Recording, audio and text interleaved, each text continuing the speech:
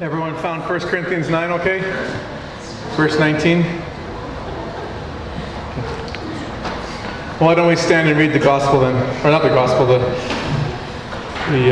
1 Corinthians 9:19. So when Paul begins in 19 by saying this, "For though I am free from all men, I have made myself a slave to all, so that I may win more. To the Jews I become as a Jew, so that I might win Jews. To those who are under the law, as under the law, though not being myself under the law, so that I might win those who are under the law. To those who are without the law, as without the law, though not being without the law of God, but under the law of Christ, so that I might win those who are without the law. To the weak I become weak, that I might win the weak. I have become all things to all men, so that I may by all means save some. I do all things for the sake of the gospel, so that I may become a fellow partaker of it." Let's pray. God, when we read these four verses, it's amazing how full of wisdom these verses are, even though there's only a short passage we're reading here. And like always, regardless of whether we do one verse or 20 verses, we always have something to learn from you, something to take away in terms of the reshaping of our mind and the way we think about life as Christian people. And Lord, the church is not doing well in Canada as a general statement. No country in the world is looking to Canada as a model for how the Holy Spirit's moving through our nation. We're not an example to any nation really at all. And there's a reason for that. And partly, one of the reasons will be what we're about to learn today. And just our willingness to go after people in terms of the way we do ministry. And I pray, God, that these words would penetrate the minds and hearts of the people here today, including myself, because I'm responsible for upholding truth no different than anybody else in here. And I pray, God, that if we have a vision of how we're to be used by you in the kingdom, that it would be shaped differently today after this message. May we learn from Paul and through the provision of your Spirit. In Christ's name, amen.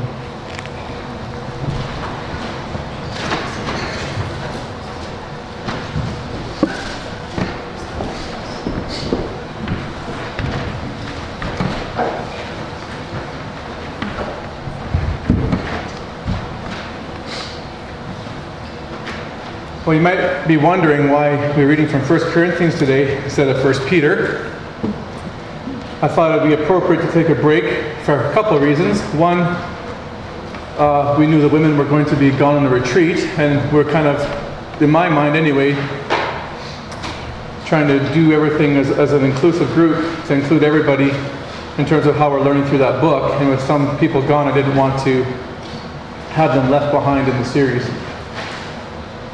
Secondly, many of you may or may not know this, but Dan, who's the church pastor that we came from, him and I are preparing 1 Peter together. So we spend every Wednesday doing the sermon prep together, and it's been very valuable to both of us in terms of the contributions we both make to that prep. And he's actually going on a sabbatical in June. He's been preaching, he's been a pastor for something like 15, 16 years, never taken a break.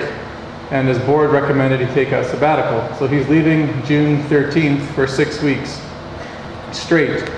And so I'll be taking a break from 1 Peter with him so that when he comes back, we can do this together again. So for the next couple of weeks, we'll take a break from 1 Peter. I'll do 2 more sermons, and then we'll take another break for a bit, and then he'll be back and we'll jump back into the book. So we'll do some topical sermons in the next month or so. So I'm not sure how many of you know this or not, but we have actually 3 pillars that uphold our ministry here. Everyone's got a vision statement and things like that. We kind of have 3 pillars of Genesis House that we believe in. One is church planning, where our goal is to, instead of having one large church of 500, maybe have 10 churches of 50. Now that's our goal, that's our hope. It may not always go that way. We might be forced into a situation of a church of 500, but we'll cross that bridge when we come to it. But our goal is to just keep church planting and make our church small in small little sections, so that each pastor or elder leading that church can actually take care of the families appropriately in that church. So church planning is one pillar. Second one is relational discipleship. We believe that we should do discipleship by investing one person's life into another with the scripture at the center. So again, we're all for that. But we don't believe discipleship are program-based. Like, we don't think that just because you go to an ABF, you're being discipled, or you go to a small group, you're being discipled. Discipleship happens one-on-one or one-on-two, or in families or groups in which there's a constant and commitment of one person's life to another with God's Word at the center. And we do it through relationships and not through like stranger interactions. Third one, though, is relational evangelism. That's the third pillar of our church, is relational evangelism. This is where you intentionally build friendships with people in order to share the truth of God's Word. So we're not for a way of the master type of stuff, where you go up to people on the street and say, "Did you know you're a sinner?" And if they say no, you say, "Well, let me tell you, have you ever told a lie?" And then try to lead them to Christ that way. In this culture, I don't think that's going to go too far, and it's not going to really help anyone come to know God in a loving way. I know there's people might argue against that, but we just don't feel that's the best way of doing evangelism. We encourage people in our church to make relationships with non-Christians, and then through that intentionally invest their lives with them, answering the questions they have about Christianity, and if God permitting, allow for an opportunity to share the gospel with them. So I thought I would do today something a little different, and that's talk about one of the third pillar of our church. I want to talk to you about relational evangelism to help you understand the vision of our church and how this is actually practically supposed to be lived out the way I've come to understand it and how I'm trying to lead this church in understanding it. And this, of course, comes from Paul's teaching in chapter 9 of Corinthians. So let me give you the context first before we jump in. Well, actually, I'll just jump into verse 19. This is what Paul says. He goes, "For though I am free from all men, I have made myself a slave to all so that I may win more." The context here is in verses 1 through 18.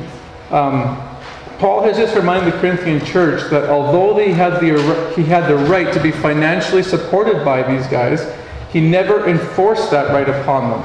So he was their spiritual teacher, their mentor. He led them to the gospel. He gave them the gospel, led them to Christ. But even though he had the right to be financially supported, he never asked that from them. And the reason he didn't ask was because he didn't want any hindrances between them.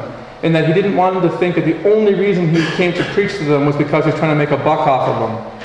He didn't want them to think that he had some kind of ulterior motive where he's trying to get rich off of these guys. And false teachers would often do that.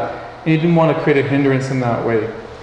So when Paul defined himself here as being free, in verse 19, it was his way of saying that although he had the right to be financially supported by them, he set aside this personal right so as not to be obligated to them in any way. So as a free man then, you might expect Paul to take the lazy way out. Well, I'm not obligated to you, Corinthians, so I'm not even going to bother investing in you or anybody else anymore. But he doesn't do that. He actually saw himself as a free man as actually being a slave. You pick up the irony in the words. He says, "For though I'm a free man, I have made myself a slave to all." Now it's interesting he describes himself as a slave when he just described himself as being free, because they're, again, polar opposites. But as a slave, Paul understood this, that he would have obligations imposed on him by others. You know, if you're a slave and you belong to a master, you'd be obligated to fulfill the master's wishes. And Paul's saying this, although I'm free, I still see myself as being obligated to people. I still see myself in that way. So this was a voluntary enslavement on Paul's part, and even though no one told him he should be a slave, he understood that he wanted to be one for all men. Now, what was the purpose for this? The reason why he saw himself enslaved to every single person he ran into was because of his care that they would come to know Christ in a personal way. 4 out of 5 verses, he mentions this word about winning people to Christ. Look at verse 19. He says, "I made myself a slave to all so that I may win more." Verse 20, "To the Jews I became a Jew so that I may win Jews." Verse 20 again, he says, "Those being under the law, though myself not being under the law, so that I may win those who are under the law." Verse 21, again he says, you see it again, he says, "So that I may win those who are without the law." Verse 22, he says, "So that I may by all means save some." You get the point of the passage. In 4 out of 5 verses, he keeps mentioning this over and over. His whole purpose of being a slave to all men was to win them to Christ. So the question we have to answer is, how did he do this? What did he mean by becoming slave to all men? Well, let me be clear on this right off the bat, and I'm sure I don't have to tell you this, but I will anyway, just in case there's some confusion. He didn't mean this, that he was going to compromise in his Christian values and morals in order to try to win people to Christ. So he wasn't saying this. He had a neighbor who liked to go to ranchmans to go dancing. So he noticed his neighbor would always go, so he thought, I should participate in his lifestyle in order to go do that. So he heads off to the bar, and he notices his neighbor gets super hammered and drunk, and so he thinks, I'll just get drunk with him in order to win him to Christ. That's not what he means by doing that. He never compromised his Christian virtues and morals and what it was to be a follower of Jesus. So what did he do if it wasn't fall into their sinful patterns? Whatever social situation Paul entered into, he adapted himself to their social and cultural customs. In other words, he became a social chameleon. He became a social chameleon. I like the way the NIV commentary puts it. It says this: not only did Paul not use his right to material support in preaching the gospel, but he also deprived himself by curtailing or holding back his personal privileges, social and religious rights in dealing with different kinds of people. That's a great summary by the NIV commentary. So, what did this look like? Well, we get an idea by the groups that he mentions starting in verse 20. The first group he mentions are the Jews. And read verse 20 with me. To the Jews I became as a Jew, so that I might win Jews.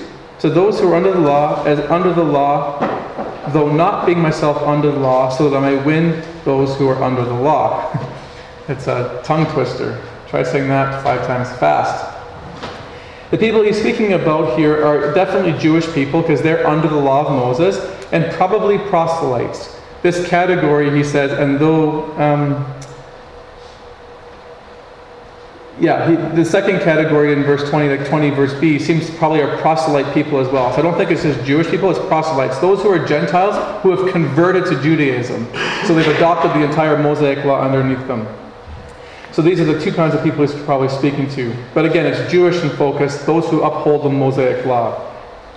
So it doesn't tell us here examples of how Paul did this, but fortunately for us, other scriptures tell us in which ways he would have done this.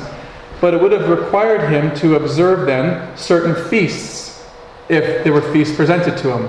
He would have observed a Sabbath if he was with Jewish people, even though he knew he was free from worshiping the Sabbath. He would have eaten certain meals and avoided certain foods when he was with Jewish people because he knew it would offend them. And probably one of the greatest examples of this is found in Acts 16 when he finds Timothy. So he walks into, in Acts chapter 16, he finds Timothy, and he's really impressed by Timothy. But the problem with Timothy is his parents his parents who are married, one's Greek or Gentile and one's Jewish. So he was not circumcised because his father was Greek. So what happened then, if he's going to take Timothy along in service, he's going to have to get him circumcised in order to get the people of the Jewish people to accept him into the synagogue and to accept him as being a proselyte. So you could see the dilemma on Timothy as well, and on Paul though, in terms of this idea of winning Jewish people. Timothy could have said, no Paul, I ain't doing it. God doesn't, the cross abolished the necessity for circumcision. But Paul, knowing he wanted to win Jews, and Timothy having the same mindset, went ahead and did it. And look at this in Acts 16, 1-3. Paul came to Derbe and to Lystra, and a disciple was there named Timothy, the son of a Jewish woman who was a believer. But his father was a Greek, and he was well spoken of by the brethren who were in Lystra and Iconium. Paul wanted this man to go with him, and he took him and circumcised him because of the Jews who were in those parts, for they all knew his father was a Greek. This is what it means to be all things to all men.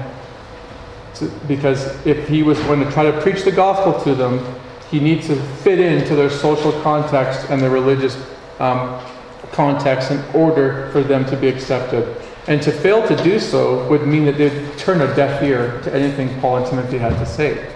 But their whole purpose was to win people to Christ. The second group was in verse 21, the Gentiles.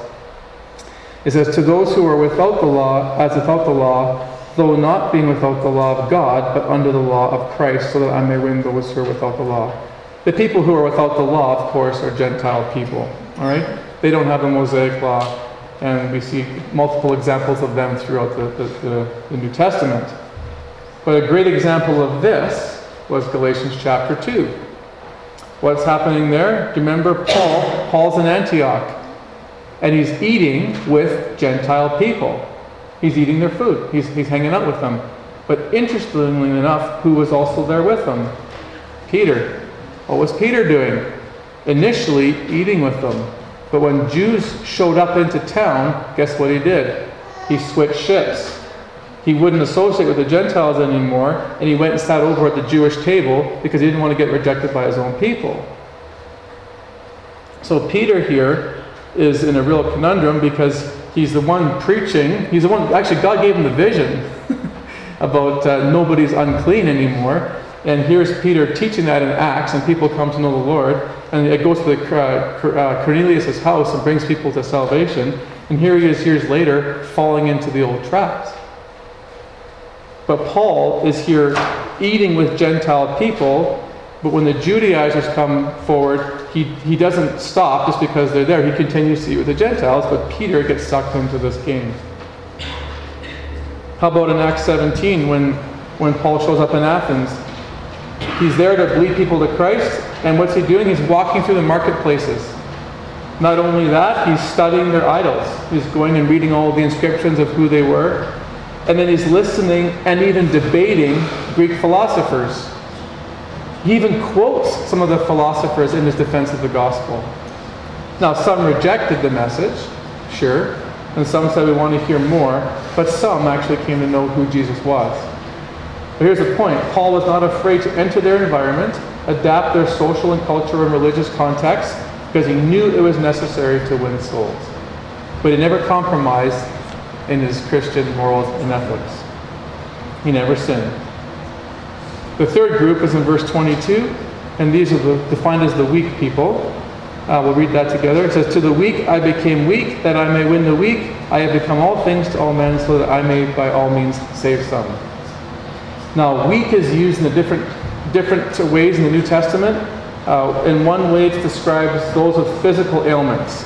So actually, the majority of times I saw it used was to describe those who were sick or even crippled.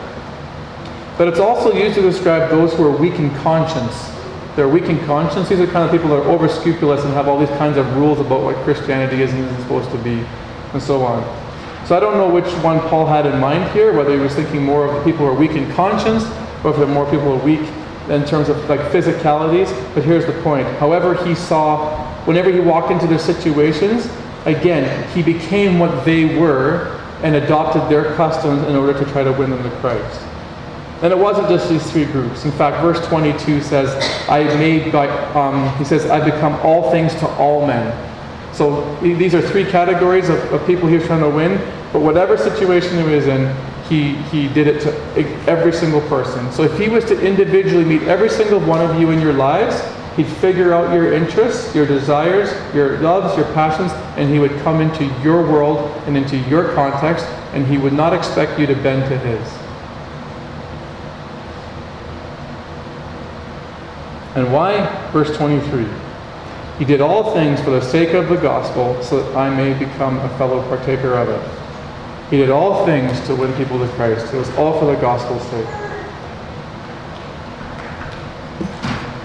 So Paul, as an evangelistic strategy, knew that in order to set the table and winning people to Jesus, it required him to put his own cultural and social preferences aside and adopt the practices of the people he was witnessing to.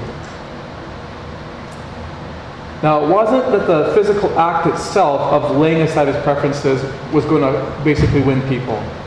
but it's what the act produced. See, so again, it wasn't because you like pool, so I'm going to play pool, now you're going to become a Christian. That wasn't it. It was the fact that what he did, it spurred on something else. It spurred on trust. It spurred on that it showed that he cared for them, that he loved them. And through that, it enabled him to gain the right to speak into their lives because he'd earned their trust. So the physical act itself didn't produce salvation, but it was a catalyst by which he could then proclaim truth.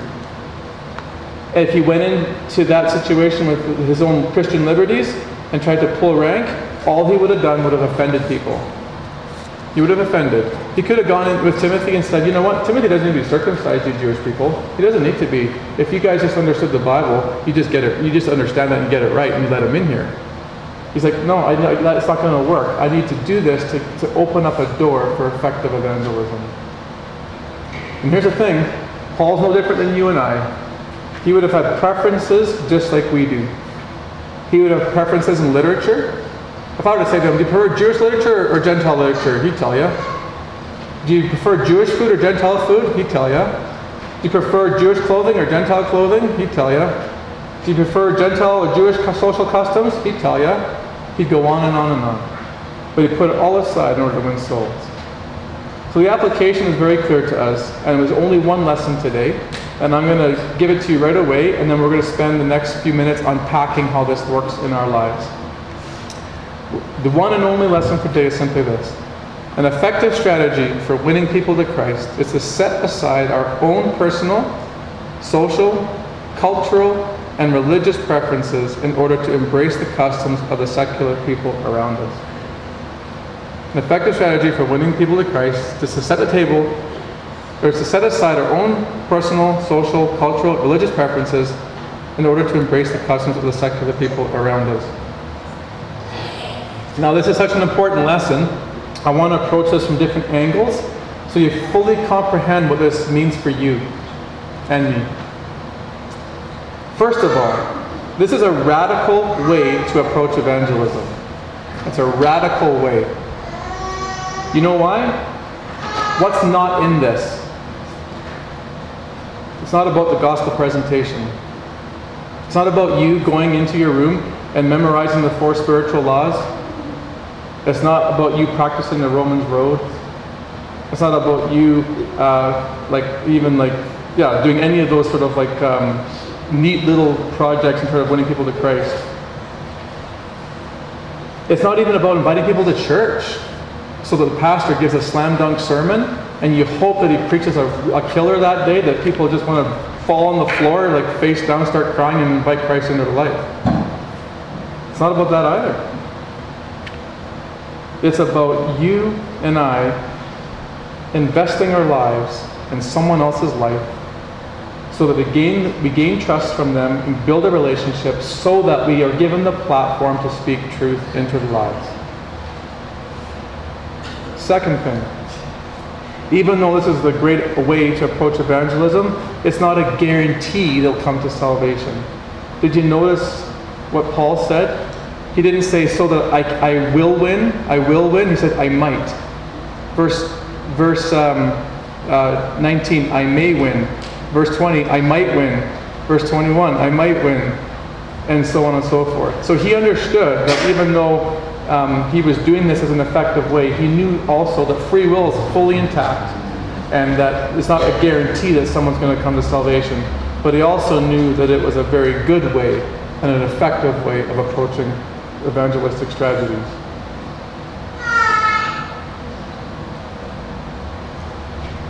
Thirdly, we've discussed how radical it was, or it is. It's not a guarantee. Thirdly, let's discuss now how to have someone in our lives in order to be able to move forward in this kind of approach. How do we find someone to even do this with? Well, I suggest 2 ways. One's the practical way, and the other one's the supernatural way, and they actually both work hand in hand. The practical way is this. Just start thinking about who is involved in your life already that you have a natural relationship with that are non-Christian. Who are the natural people that already are involved in your life? Is it your neighbor? Is it your karate teacher? Is it your art teacher? Is it your music teacher? Is it just a friend from high school? Like whoever. Who is involved in your life already that you have a natural relationship? That's already gives you a huge clue, because there's already some kind of foundation of trust there. But at the same time, you then apply Colossians 4 to your life. Apply Colossians 4. This is what Paul says. Devote yourselves to prayer, keeping alert in it with an attitude of thanksgiving, praying at the time for us as well, that God will open up to us a door for the word, so that we may speak forth the mystery of Christ, for which I have been imprisoned, that I may make it clear in the way I ought to speak. Conduct yourselves with wisdom towards outsiders, which is non-Christians, making the most of every opportunity. Let your speech be seasoned with grace, as though seasoned with salt, so that you will know how you should respond to each person. The key thing here is that God will open up a door for the Word of God. You pray faithfully for God to bring someone in your life, I know He will. Because He says, the harvest is plentiful, the laborers are few. Beseech or pray for the more workers to be sent into the harvest. True story, when God started getting a hold of my life in a big way about probably 8 years ago, I was involved in about, I'd say at least half a dozen ministries in the church I was serving at. And in a year, shared the gospel with nobody. Never had a relationship really with any non-Christian, like I did in a very minimal way, but never in like a deep relational way, where we'd hang out together on the weekends or do things on the weekdays and whatnot, or we'd phone one another to see how we're doing. Nothing like that.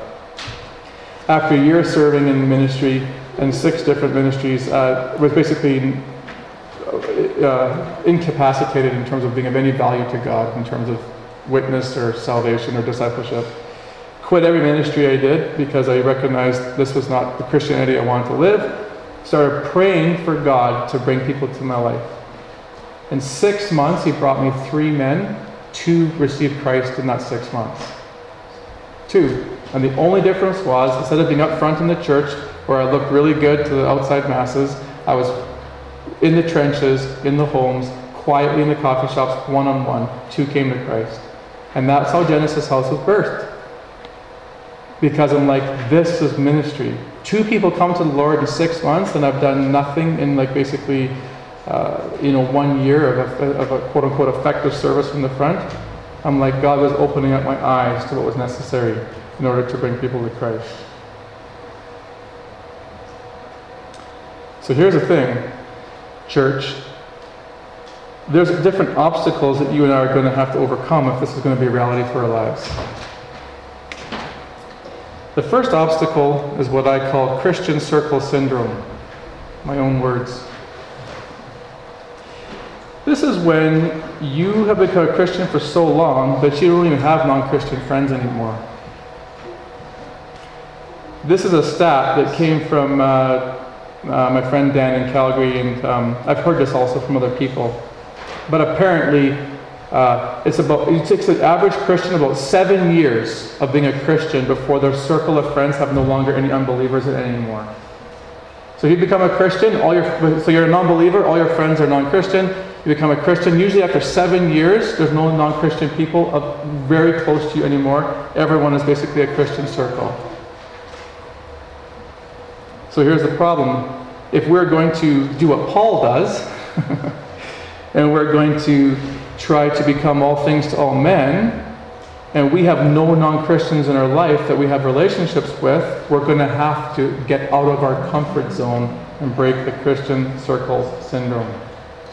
If we're to be evangelists, which is what God calls us to, how can we do that when we only have Christian friends?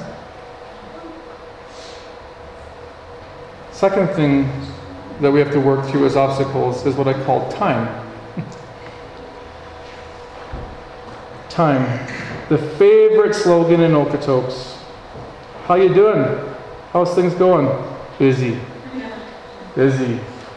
I've actually made it a point in the last 2 years not to even use that word in my vocabulary because I didn't want to, just because of the frustrations I have with hearing it all the time.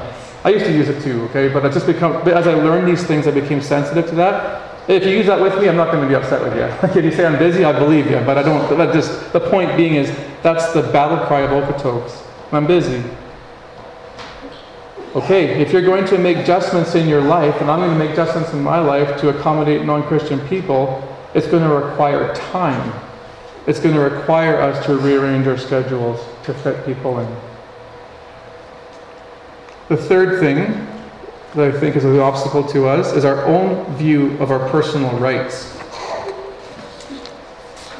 I want to speak to you young people first, and then I'm going to speak to you older people, and I don't know how you view yourself as being young or old, and I'm just going to leave that up to you and let God do the work in figuring out which side of the coin you fit into here.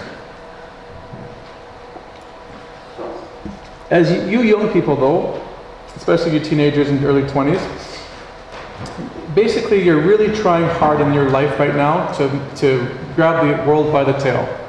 You're trying to establish yourself, establish your career, establish your family, establish who you are as a person. And your culture screams to you, you're an individual who has the right to express yourself however you want. And if others don't like it, who cares? Tough, don't be judgmental, leave me the heck alone. That's what you think, that's what you believe, and we have it in it's not just me. I've listened to lots of people talk about the millennials and so on as well, who think that they can't understand why the world doesn't work around their schedule, around meeting their needs, and so on and so forth. But here's the thing: Paul is challenging you big time in this area, because your culture is saying you're an individual and hear me roar, and what Paul is saying is this: don't infringe on that right. You're an individual, yeah, you have this, God's given you certain passions and desires, but don't let that be a hindrance in terms of winning people to Christ. I'll give you an idea. Do you believe that right as a young person you should have a tattoo?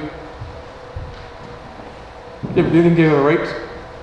You think it's like whatever, 50-50? What if it's a Hebrew slogan on your arm that no one can read, but it says, I love Yeshua? Okay? Or a cross on your back with Jesus on it. Do you have that right? I'd say so. Do you have the right to have a diamond stud in your nose right here? Yep, you have that right. What if you've met someone who is an older person, maybe in their 70s, and they're non-Christian, but you become friends with them, and you know probably from the culture they've grown up in and the different conversations you've had that they kind of find offensive tattoos and sort of studs and earrings and stuff offensive. The culture would say, go talk to them, try to win them to Christ, do whatever you want because you have that right. And Paul says, cover yourself up and take that stud out of your nose and go into that person and try to win them to Christ. I want to speak to you old people, and I don't know where I fit into this. I guess I'm old to Blake, but maybe young to Keith, I don't know. Sorry, Keith, you're just right in strike. Don't ever sit in front of me, it's just like a target. Okay? But old people don't have the problem of trying to make their way in the world. Their problem is they're already set in their ways in this world. Right? You try telling, I've had this experience. You take someone who's like older, 60, 70, 50, whatever, 80, depending on your frame of reference, and try even talking to them about spiritual truths that you've learned in the Bible. Whatever they learned by their famous pastor at 20 and 30 years old, that they put all their hope in, that ain't going to bend. They're sticking to what they learned 50 years ago in that barn church out in the middle of that acreage, in the middle of Alberta. Right? Try talking to older people about theological things you're learning. They are set in their ways. They are set in their way. Hard to find people in the Christian community who are teachable in these ways. Never mind other parts of life. But ask older people about what they think about music, what they think about alcohol. They'll go on and they'll just lay it down on a line. And so often we can become fuddy-duddies in the way we approach the evangelism in these ways. So again, younger people, again, back to this view of our personal rights. Would you, as an older person, reject some of your preferences in order to bring your neighbor who's 40 years younger than you into your home to witness to Christ because you know what they like and what they prefer. So turn off your Gaither music and maybe put on Foreigner or Journey or whatever in order to win them to Christ. Seriously, this is what Paul is saying. Paul would have done that. Another obstacle. How about pride? How about pride?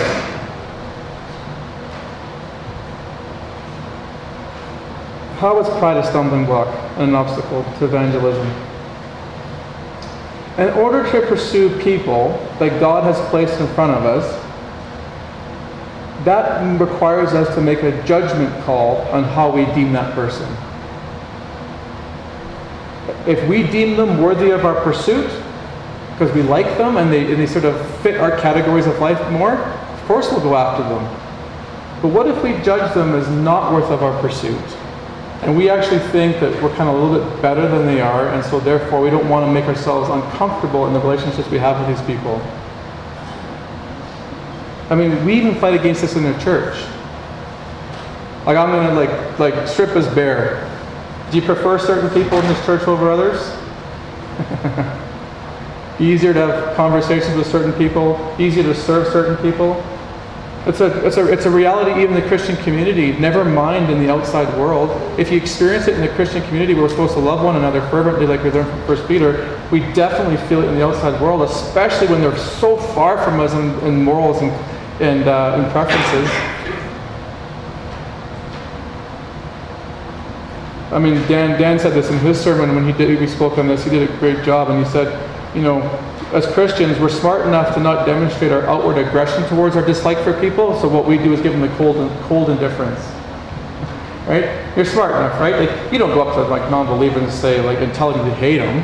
But what you do is when you have 3 non-believers and you like one more than the other 2, you'll intentionally ignore the other 2, give them the cold indifference to go find the one you like. I mean, I'm guilty of those kind of feelings in my own life. But you and I have to remember that that person is no different to Christ than we were at one point. That person has a value, then the cross of Christ was for them as well as it was for you and me. They are no more or no less loved than you and I are by Jesus Christ. If he was willing to lay down his life to win them, then we should be willing to lay down our life to also win them.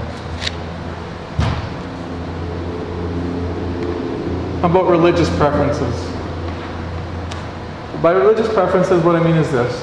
These are things that we have made up in our own heads, in our own minds, of what we think is right and wrong as Christians. So this is just this is what we think is right, not what God necessarily thinks is right. I'll give you an example. Clothing. If I were to ask you versus your parents or your grandparents, what is modest clothing? What should you wear to church? What should you wear to family dinners? You're going to get all sorts of ideas about what modest clothing is depending on the generation that you belong to and who you are. Right? Would we be willing to change the way we approach clothing and put our preferences aside in order to have someone come into our lives in order to win someone to the Lord? How about willing to learn other people's beliefs? Right? Oh, as a Christian, all you should study is Christian literature and the Bible. Don't even go to that devil stuff. Right? Paul learned philosophy. He even quoted philosophy. Could you and I not study evolution and get to know it in a really good way so that you and I could communicate better to your atheist neighbor? Could we not study about Islam or something like that in order to communicate to maybe the bus driver that we see every day in the bus? Of course we could. But we might have rules in our own head that don't allow it. But they're not God's, they're ours. How about rest on Sundays? I know my grandfather was like this. You never, ever shop on a Sunday or watch TV, nothing. You just basically are allowed to eat and basically lay around on the couch. That's all you're allowed to do as a Christian. I grew up as a kid with that. What happens if your neighbor invites you over for dinner and you want to bring them a gift and you don't have anything in the house you can give them? What are you going to do? Are you, for the sake of your rules on Sunday, which God never gave us anyway, are you going to forsake buying them a gift to try to like show appreciation for them? Because you're going to follow your rule, or you're going to break the rule and go off to the store, buy something in order to show love towards your neighbor. Right? Paul would have gone out and bought something for that person. How about you think, well, I should rest really on Sundays and just completely do nothing. And I'm just going to I'm going to make everything about being lazy and fulfilling my own needs.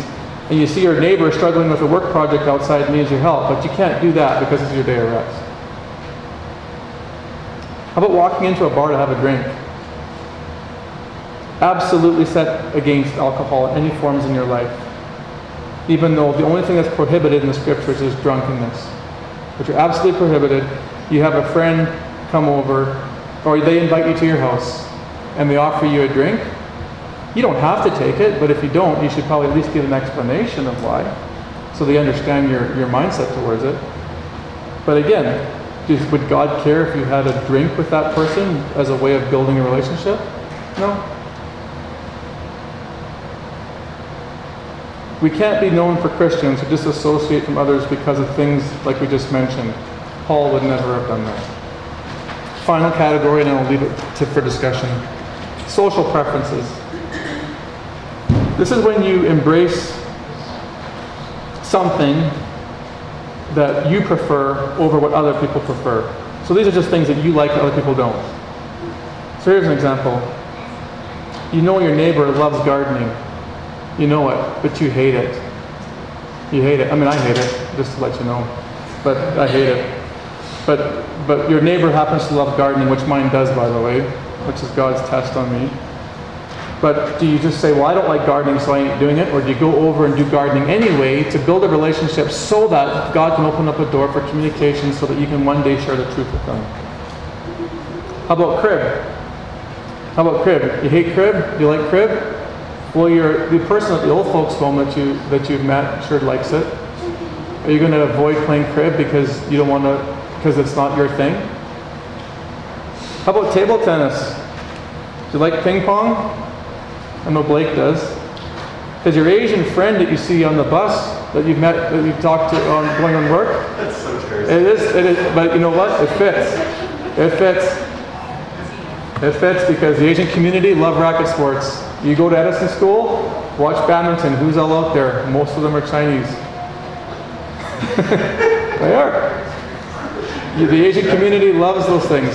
If you know they love it, if he tells you he loves it, what are you going to do? I don't like ping pong, I prefer tennis, and walk away? Or do you say, hey, why don't you, can I come over and you teach me? Right? How about martial arts? You like martial arts? Hate them? Because your neighbor does. He loves them. And he's invited you to go with them to try out a class or two. No, that's not my thing. I don't care about that. I prefer like ball hockey. Yeah, but your neighbor doesn't like ball hockey. And God's opened up a natural relationship for communication and friendship with this person. See, Paul believed that conforming to the social norms of those around him would set the table for people he was witnessing to become saved. So here's a question. Are you and I willing to become all things to all people? Do we have the will to give ourselves to others and readjust our preferences to make room for them? Leave you with one story. This happens to go back about 8 years ago as well. I read a book, someone told me about a book about this guy who was in the United States who was sort of radical in his view of church. And he wrote a book about how to church plant and how to create small ministries and to be effective. And at the time, I was already being shaped this way in my own head. And I read his book. And at the end of his book, he had talked, actually throughout the book, he talked about the relational side of church life, the relational side of evangelism, the relational side of discipleship. I phoned him, because his number was in the back of the book. And I said, hey, I'm from Canada. Very interested in your book. I love it. Can you tell me some more about what you're doing? And so he went on to explain things, and he goes, let me illustrate something that happened to us in our church plant in our home that we had lately. He said, we had a woman come to Christ in our ministry, and she opened up her house to a house church. Her husband was a non-Christian, and he wanted nothing to do with Christianity. And he would, whenever we'd meet on Sundays, he would go downstairs in the basement and basically wait till we were done. This occurred for a number of weeks, and he said, I basically thought it's time for me to make a move. So he studied, he lived near him, so he found out what the man's interest was in. The man's interest was in aquariums and fish tanks and collecting like tropical fish. That was his interest. I mean, honestly, just shoot me now. Like just shoot me now. Okay? This guy, guess what he did? He started going over to the house, taking an interest in everything he was doing, and this went on. Within 6 weeks, the man started attending the church, who he used to go in the basement of his own house to, started operating and coming to church, and a few weeks later gave his life to the Lord. This guy wrote a book this thick and used that story to illustrate the principles of his book to me. I mean, that's exactly what I'm asking of you to do in this Genesis House life. I'm asking you to do that. And I know there's people in your lives that God's already put in your mind today. And if not, it's because you have a Christian circle syndrome. And so God's now challenged you to break out of that 7-year cycle. So let's have a time of discussion.